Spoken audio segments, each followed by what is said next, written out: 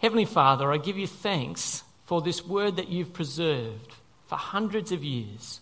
I thank you that we could read it today, and I pray, Father, that by your Spirit it might do more than just be words on a page, but it might become life and hope and community for us. And we pray it for Jesus' sake.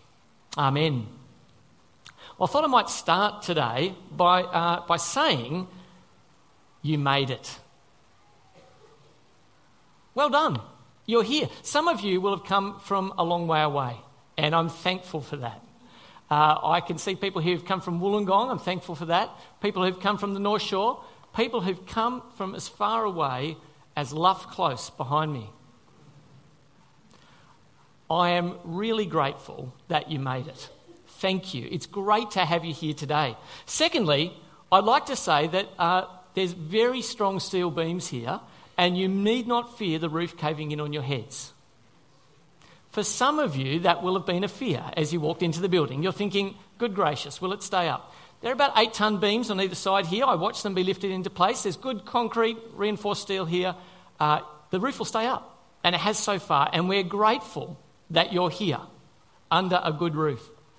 The next thing to say is I want to say thank you for setting your alarm clock, if you're new here today, for something other than the usual time on a Sunday.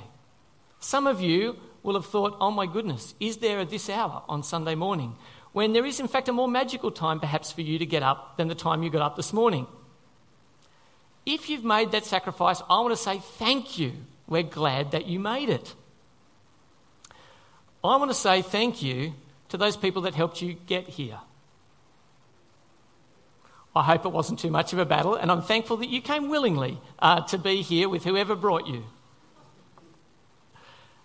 There's supposed to be some humour here, so if you're picking that up, you're free to laugh, you see.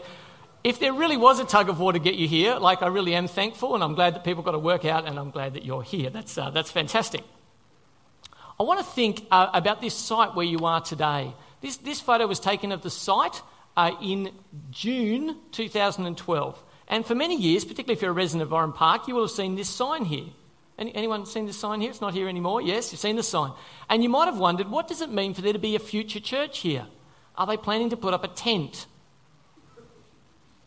We didn't put up a tent, but under God's wonderful provision, this is now where you are. And for those of you here at our official opening, I took this photo on the day of the official opening. Just standing outside there, and God very graciously provided that so someone who's a photographer in their spare time could have a very happy memory of the day. So I want you to think with me this morning, why is it here? Why did the developers and the Anglican Church in Sydney, why has all this effort been put together to turn a block of grass into an admittedly fairly beautiful building? Why? What's it all for? What's it all for? I'm going to suggest to you this morning that it's here for three things. First of those is hope. The first reason that this building here is for hope. And you might think to yourself, do I need hope? Why would I need hope? Well, I'm going to dare to do this. You may wonder, why is this building here? I have no doubt that this building will do lots of things in our community. Lots of things. I have no doubt, although we haven't had one yet, that one of these will turn up here sometime soon. It really will. And so, seriously, I want to put that up here to say this building will, at some point, be used for a funeral. And I'll let you in on a little secret, okay? You ready for this? Hear the death statistics.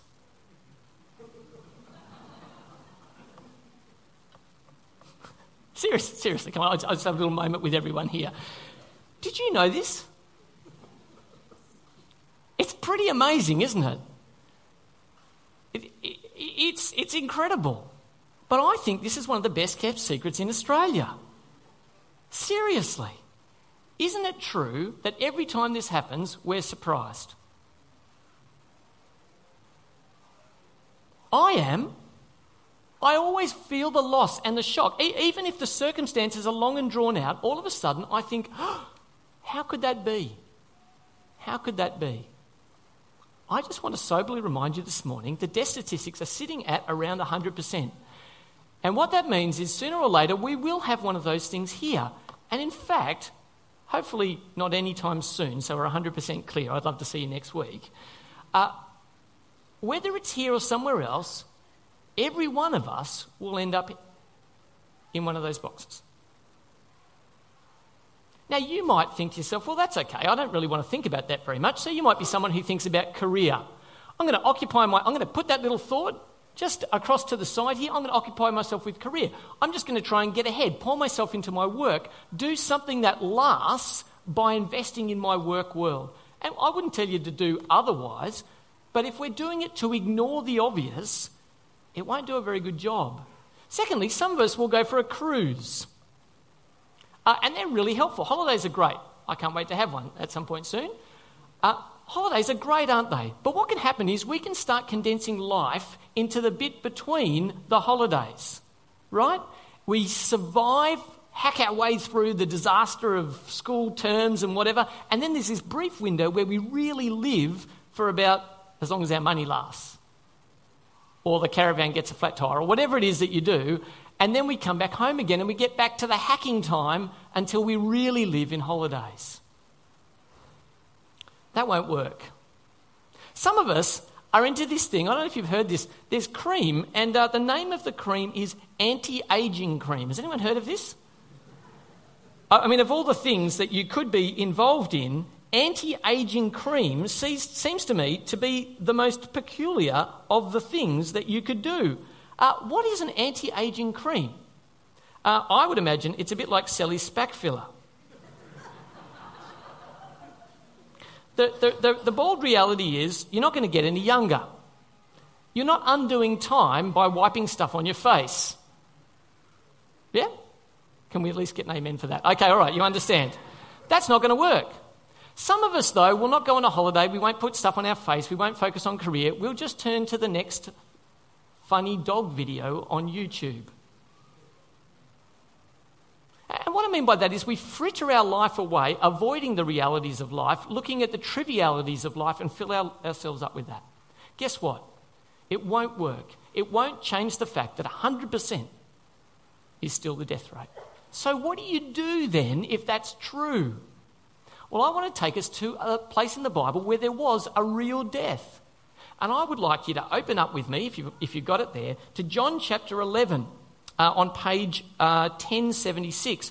And I want to show you a couple of things here as we work through. If you've got a Bible, it'll look like this. Open it up.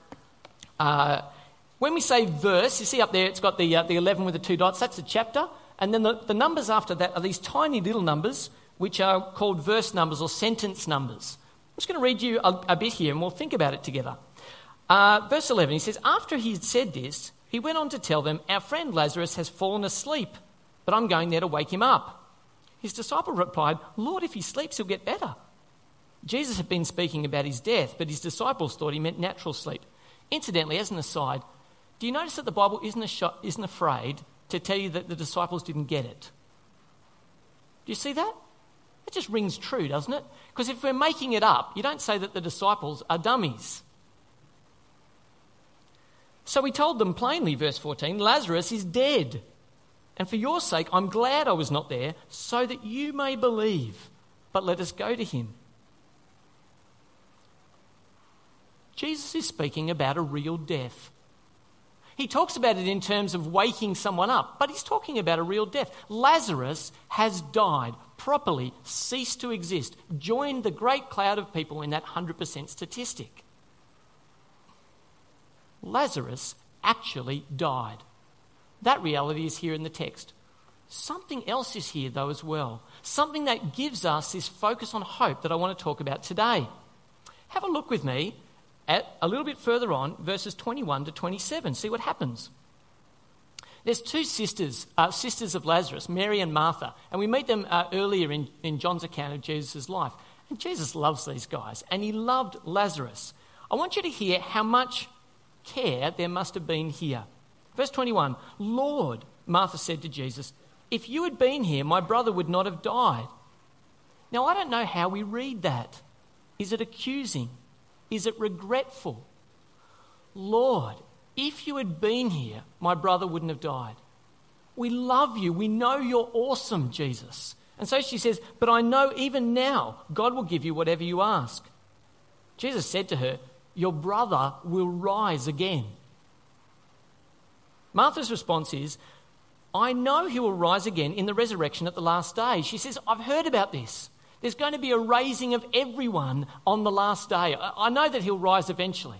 Jesus isn't talking about that. Then Jesus said to her, I am the resurrection and the life. The one who believes in me will live even though they die. And whoever lives by believing in me will never die. Do you believe this? Yes, Lord, she replied. I believe that you are the Messiah, the Son of God, who has come into the world. What's happening here? Jesus is saying resurrection is possible. And it's not sitting out there somewhere. It's not a magic spell. It's not something that happens. It's a person. He says, I am the resurrection. I am the one who is able to turn death into sleep, to wake the sleeper and bring them to life, return them to life. Jesus says, I am the resurrection and the life. Real hope is found in a person. Resurrection is found in a person. What does that mean in practice for us? Well, there's a wonderful little summary in the book of Hebrews. It says this.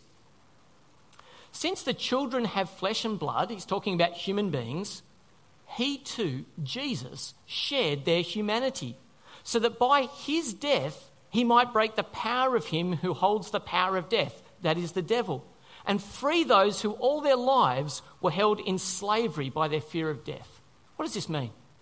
Jesus says, I have come into the world. I've lived in a real body. I've died a real death. And you know how he died, on the cross. He said, I have risen that you may know that death is not the final word. Death is not the final word. And so, I want to suggest to you today, even though the death statistic sits at 100%, there is hope for real people like you and I that we will live. That we will live even though we die. New life is a message of hope. A message of hope that death might not be the final word. And so when we have a funeral in here, I want you to know that we'll weep. But we will not weep as those who have no hope. We look forward to the resurrection of those who are trusting in Jesus. And if you have been afraid of death, I want to tell you today, Jesus offers hope because he offers you a sure future beyond the grave. Our building today shows that. I don't know if you've noticed our tower out there. Has anyone noticed that inconspicuous tower out there? It is a little bit inconspicuous, isn't it? Particularly at night when we light it up. On the tower, you may not have noticed that there's a cross in it. Can you see it up there on the screen? So the beams that run through the middle of it actually form a cross. If you've noticed something about the cross out there, it doesn't have something on it. What does it lack that could be on it, on the cross? Yeah, good answer. Someone said Jesus. Great answer. Well done, mate. Excellent. It could have a Jesus on it, couldn't it? It doesn't. Do you know why? Because he's not dead anymore. Because he's risen. And so our cross is empty to send the message that we have hope beyond death. Hope beyond death. First of all, new life is a message of hope. Secondly, our building exists to offer community. To offer community. Be a centre for community. I was reading some statistics the other day. I've been getting into this statistics thing. The death one was hard to find, but I dug it up, Googled it. This was a little bit more peculiar. This number, 35%, it's the number of men who responded to a survey that said, are you lonely? Are you lonely? 35% of men said yes. 29% of women said yes. Yes, I'm lonely. It didn't matter, incidentally, whether they were married or not. Loneliness seems to be one of the blights on our modern world. And if I was to change it from "Are you lonely?" to "Do I always feel that people understand me, that I am valued as a human being?" I would think that those stats would bump up to somewhere near 100%. We long to be understood. We long to be valued. We long to do things with people that will matter. And while we're having that longing, some of us will avoid community by building a castle. Yeah, a man's home is his castle. I'll tell you what a castle is. It's a place to pull up the gates, put water in the moat, and sit down behind your 75-inch TV or whatever it is, yeah? Some of us will withdraw and try and find ourselves away from everyone else. It's not very helpful.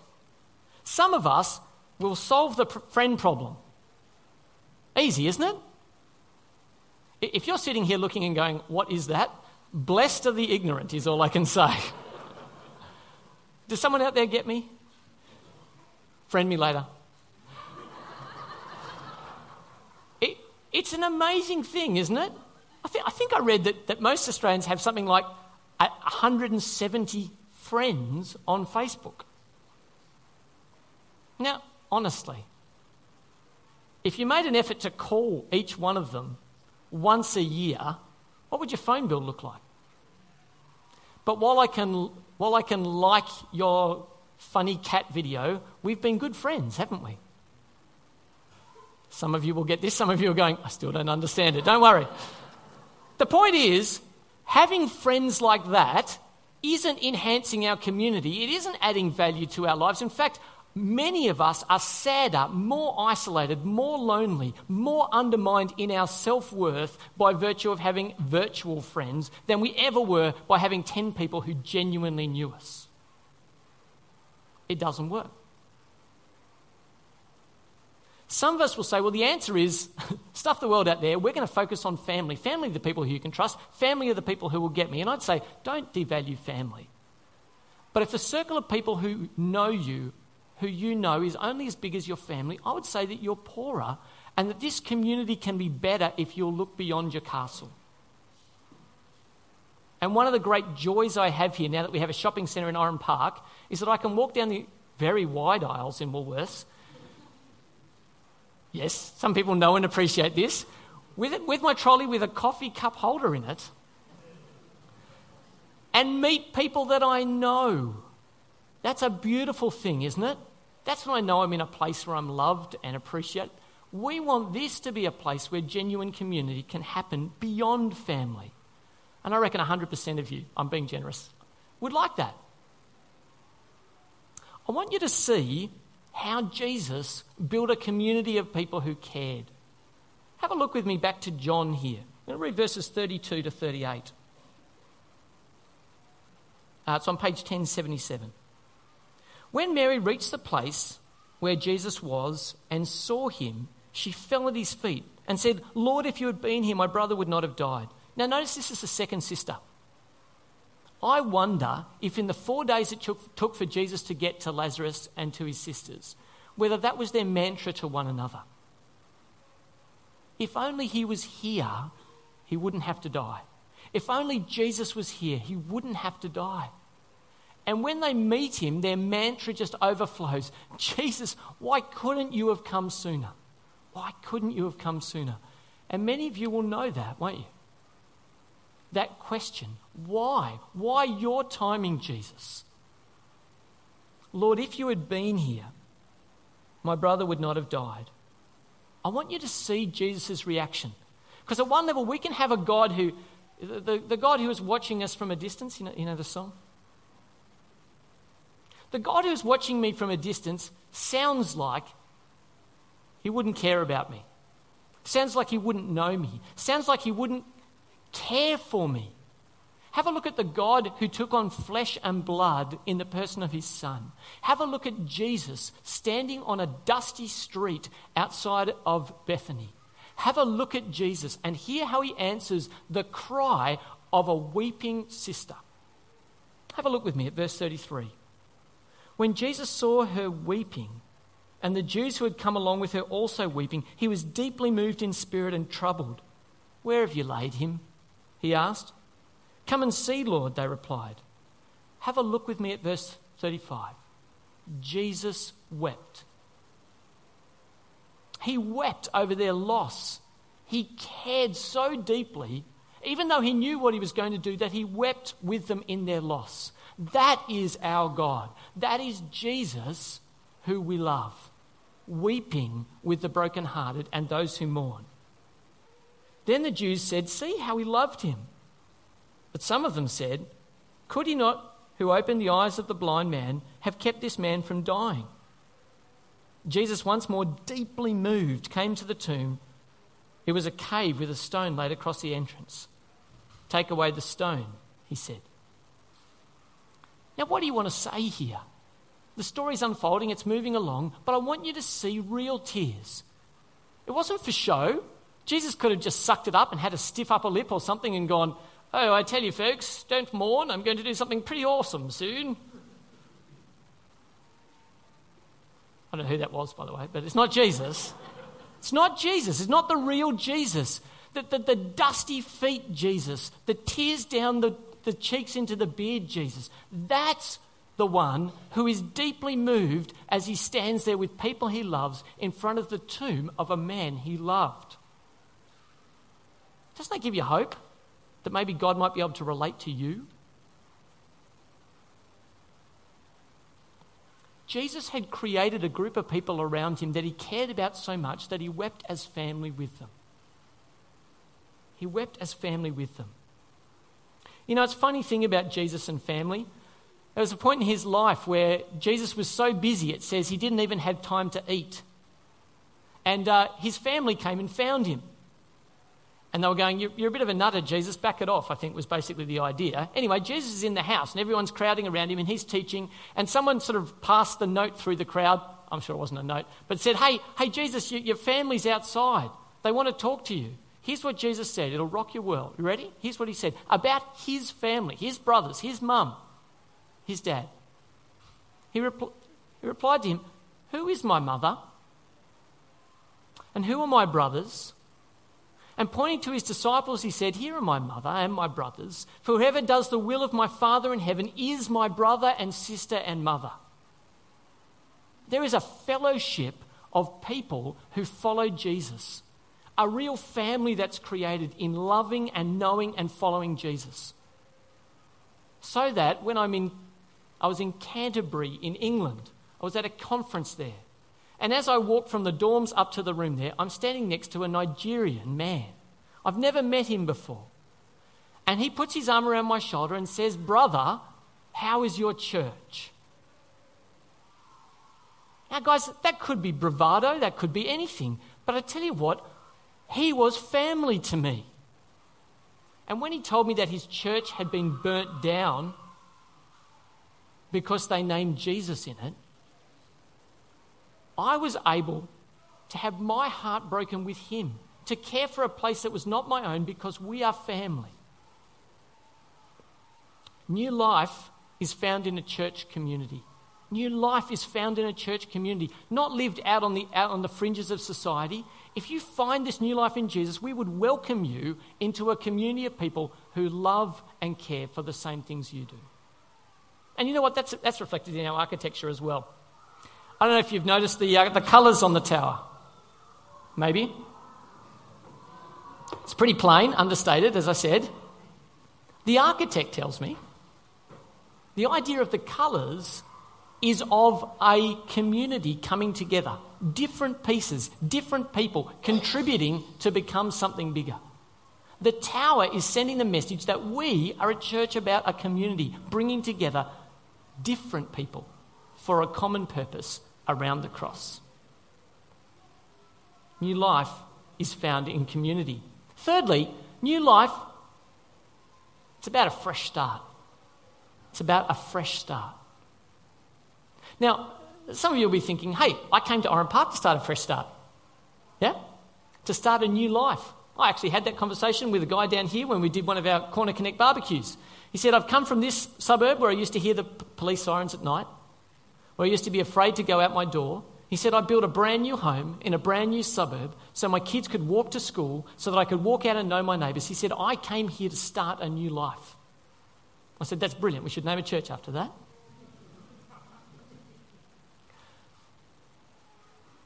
why do you need a fresh start? You know, at one level, we've done this whole thing where Matt's very helpfully led us through a confession of sins. And some of you will be thinking, I don't need to do any of that. I'm doing fine, thank you very much. And so you'll be thinking, I don't need any of that. You want to offer me a fresh start? That's at 0%. But if I talk to you about your regrets,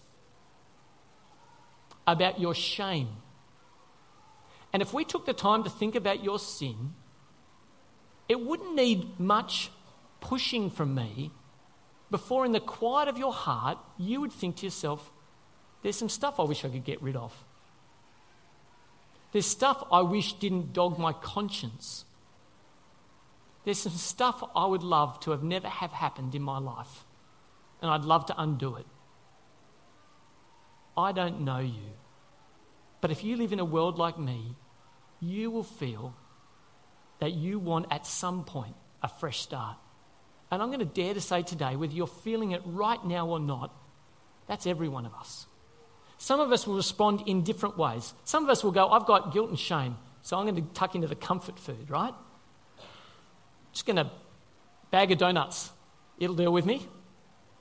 Some of you, however, won't go to the donuts, and maybe not here right now, but maybe quietly in your own time, you'll be crushed by that feeling. It'll leave you feeling worthless. For some of us, we overcompensate. And we go, I don't want to ever feel that way again. And so we cover it with confidence. I'm all good. Isn't that the most ridiculous phrase, by the way? I'm all good. You know what? I'm not all good. And you can ask my wife about that. Or my kids. No one is all good. And so how about we take the bravado away? It doesn't work. And some of us will try and go, well, I feel bad, and some of it's God kind of directed, so maybe I should do something really good to cover for it, or maybe kind of tick the balance a little bit more in my favour, so we'll give to charity. And if you're doing that, can I just say, bless you, keep giving to charity, I'm sure the salvos need it, right? But if you think it's working off your guilt and shame, you know deep down inside, you could give all the money you have and it wouldn't work. I want to dare to say 100% of us here need a fresh start. The Bible says that we're really dead. Have a look what happened to the guy who was really dead in our story. So verse 39 here in the Bible says this. Jesus said, take away the stone. But Lord, said Martha, the sister of the dead man, by this time there is a bad odour, for he has been there 4 days. Apparently, the KJV says, but Lord, he stinketh. Why would he stink? Because if you put a dead body without refrigeration in a cave for 4 days, guess what happens? Starts to decay a little bit. Now here's the thing. If it's doing that, do you think he was probably dead? Yes. Then Jesus said, have a look at this, extraordinary. Then Jesus said, I tell you that if you believe, did I not tell you that if you believe, you will see the glory of God? So they took away the stone. Then Jesus looked up and said, Father, I thank you that you have heard me. I knew that you always hear me, but I said this for the benefit of the people standing here, that they may believe that you have sent me. When he had said this, Jesus called out in a loud voice, Lazarus, come out. Now, I don't know if you've tried this in a graveyard any time recently. Stand in front of a gravestone, pick a name, have a go. What success rate do you think you'll have?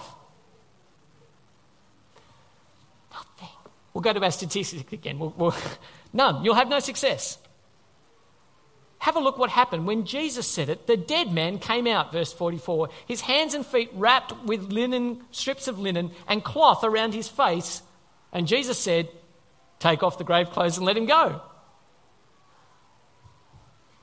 I kind of love it. The mummy lives or something, He would have been bound up and yet he comes out. People have said that if Jesus didn't say Lazarus come out, if he just said come out, every grave on earth would have burst open. That's the resurrection power of Jesus. Dead man, come out.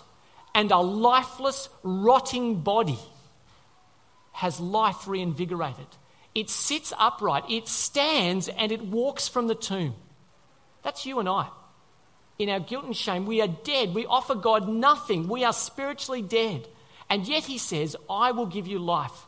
I will cause you to have a fresh start. And so the spiritually dead, the Bible says, get a second chance. You and I can have a second chance. Have a listen to these beautiful verses. This is where the name comes from at New Life. It says this: therefore, if anyone is in Christ, they are a new creation. The old has gone, the new has come. All this is from God, who reconciled us to himself through Christ and gave us the ministry of reconciliation. That God was reconciling the world to himself in Christ. Here's the payoff: not counting people's sins against them. What's the point? The point is that on the cross, Jesus died my death and your death. In our place, he paid the price. By rising again, he offers not just to pay the price, but to give us life. A new life, a fresh life. Conscience cleansed, record trashed. You know, somehow we used to have things called fax machines. Anyone remember them? You know, if you got a fax, say someone sent through a fax, there was a thing next to the fax as well, a thing that would eat things. Do you remember this? Shredder. If that came through, right, and you decided you didn't want anyone to get it, you could take that message and put it in here, and guess what? It'd be gone. What happens with email? Sometimes it goes, but it's living out there somewhere, isn't it, in the cloud. It's never really gone. And if you ever had that feeling when you send a thing and you go, oh no? Anyone had that feeling? Oh, I didn't mean to send that. Or you look up and you think, oh, I didn't mean to address it to those people. The messages we send today seem to be having a life of their own. They run around. They're not able to be deleted. The record of sin that stands against you and I can be utterly deleted, never to be retrieved, so that you and I can stand before the living God and he's not able to reach into the filing cabinet and go, oh yes. Wow. That record will be gone if you and I trust in Jesus and ask for his forgiveness, never to be recovered. New life, you see, begins with a fresh start with God. Begins with a fresh start with God. And you know, that's actually in our architecture as well. You know, people when they talk about starting again, talk about turning over a new leaf. Can you see the roof line up there? Have a look. Can you see the roof line? See how it curves like that? The idea is that it's a leaf of the Bible. And that the new leaf you'd be turning over is saying, I'm in with Jesus. I want to live as someone who follows him. My new life starts by turning over one of these leaves. You know, there are two responses to Jesus. I don't know about you. Imagine somebody, funeral happened 4 days later, someone rocks up, a bit dusty, from out of town, goes over to the place where the dead body is, says, come out. A dead bloke comes out. The guy you said farewell to comes out. And everyone kind of goes, oh, that's pretty interesting. Wonder what's on the footy this arvo. Likely? No. Extraordinary. And so what are the two responses? Well, response A, which kind of makes sense, is this one. Verse 45, therefore many of the Jews who had come to visit Mary and seen what Jesus did believed in him. And everyone said, yeah, of course they did. It's extraordinary. No one's ever done that. They believed in him. And so today, if you're someone who's trusting in Jesus, I want to say, keep doing it. He's extraordinary. He's wonderful. He is the author of new life. And if you're here today and you don't go somewhere else to church and you've believed in Jesus, can I say, make us your home. Make us your home. You know where we are now. You know what time we start. It'll look very much like this next week. Make us your home. If you're spiritually homeless but you believe in Jesus, make this your home. Number two, if you haven't done it before, can I encourage you, you might like to come and do Jesus for the Curious with me. Find out some more. I've started to follow him. I'd like to know some more. Come and do the course with me. That would be great. There was a second reaction, though, which you guys might be surprised about. There was a group of people there who were the Jewish leaders. And they said, what are we accomplishing? Here is this man performing many signs. If we let him go on like this, everyone will believe in him. And then the Romans will come and take away both our temple and our nation. Their decision was, we don't want any more of this resurrection stuff. It might mean that we're not as important anymore. And so they made a plot to kill the man who brought dead people back to life. Who would do that? And yet it's possible to hear this message of Jesus, isn't it? And think, actually, I don't really need that. I'm actually doing pretty well. I'm someone who's got this whole life thing sorted out. Now, I hope that guy looks a little ridiculous, do you think? It's this fake self-sufficiency that would mean that we resist the man who can raise the dead. I'll be okay, I'll be fine. And I just look at you and say, that's good. How are you doing with the death statistics? Some plotted to kill him. Here's what I'd like to say. I've said this before, so if you heard this before, put up with me. When I was a boy, and I can say it today because I'm 40 today, so that's good. When I was a boy, you see, that's more important, isn't it? My mum told me not to eat watermelon seeds. She said if I ate watermelon seeds, a watermelon tree would grow out my ears. I like watermelon. And so what I did was studiously eat every watermelon seed I could find. You know why? Because I wanted a watermelon tree to grow out my ears. Here's what I found over years of trying that. Do you know what I found? Doesn't work. Doesn't work. Now, as an adult, I know that that's silly. But as a kid, I thought it was okay. Some of you will have formed a decision about Jesus when you were a kid. And I want you to check it out as an adult. I want to encourage you, first of all, if you've not done it, we've got a free Bible at the back. It's one book, Book of Mark, Mark's account of Jesus' life. It's totally free. Take you 45 minutes to read. Can I encourage you, have a read. Totally free on us. Check it out. Give it a read and think about it as an adult. Number two, can I encourage you, because I reckon it'll be great for you and for me, come to do Jesus for the Curious with me. Tell you why. I won't make fun of you. Promise. I will hear your objections. I want to work through with you why it is that you don't want to say, Jesus, be my king. And I want to help you come to the point where you say yes and find new life in him. This building, what's it here for? Why isn't it a tent? What's here? We're here for new life. We're here for new life. And today I want to say to you, your new life can begin today. A new life filled with hope, filled with community, and filled with a fresh start. I'm going to pray now that God might help that to be the case. Heavenly Father, I thank you for Jesus. I thank you that you're not the God who watches us from a distance. Heavenly Father, I thank you for sending your Son, that he died for us, that our sins might be forgiven, that he rose, that we might have life beyond death. I want to pray for people here today who might be thinking that today is a great day to start new life with you. I pray, Father, that you might help them to say yes to you today. That, Father, we might agree with your verdict and say that we are truly sorry for our sins, that we are thankful for Jesus, and that we would ask you, please, Lord, to come into our life as King. We ask it in his name. Amen.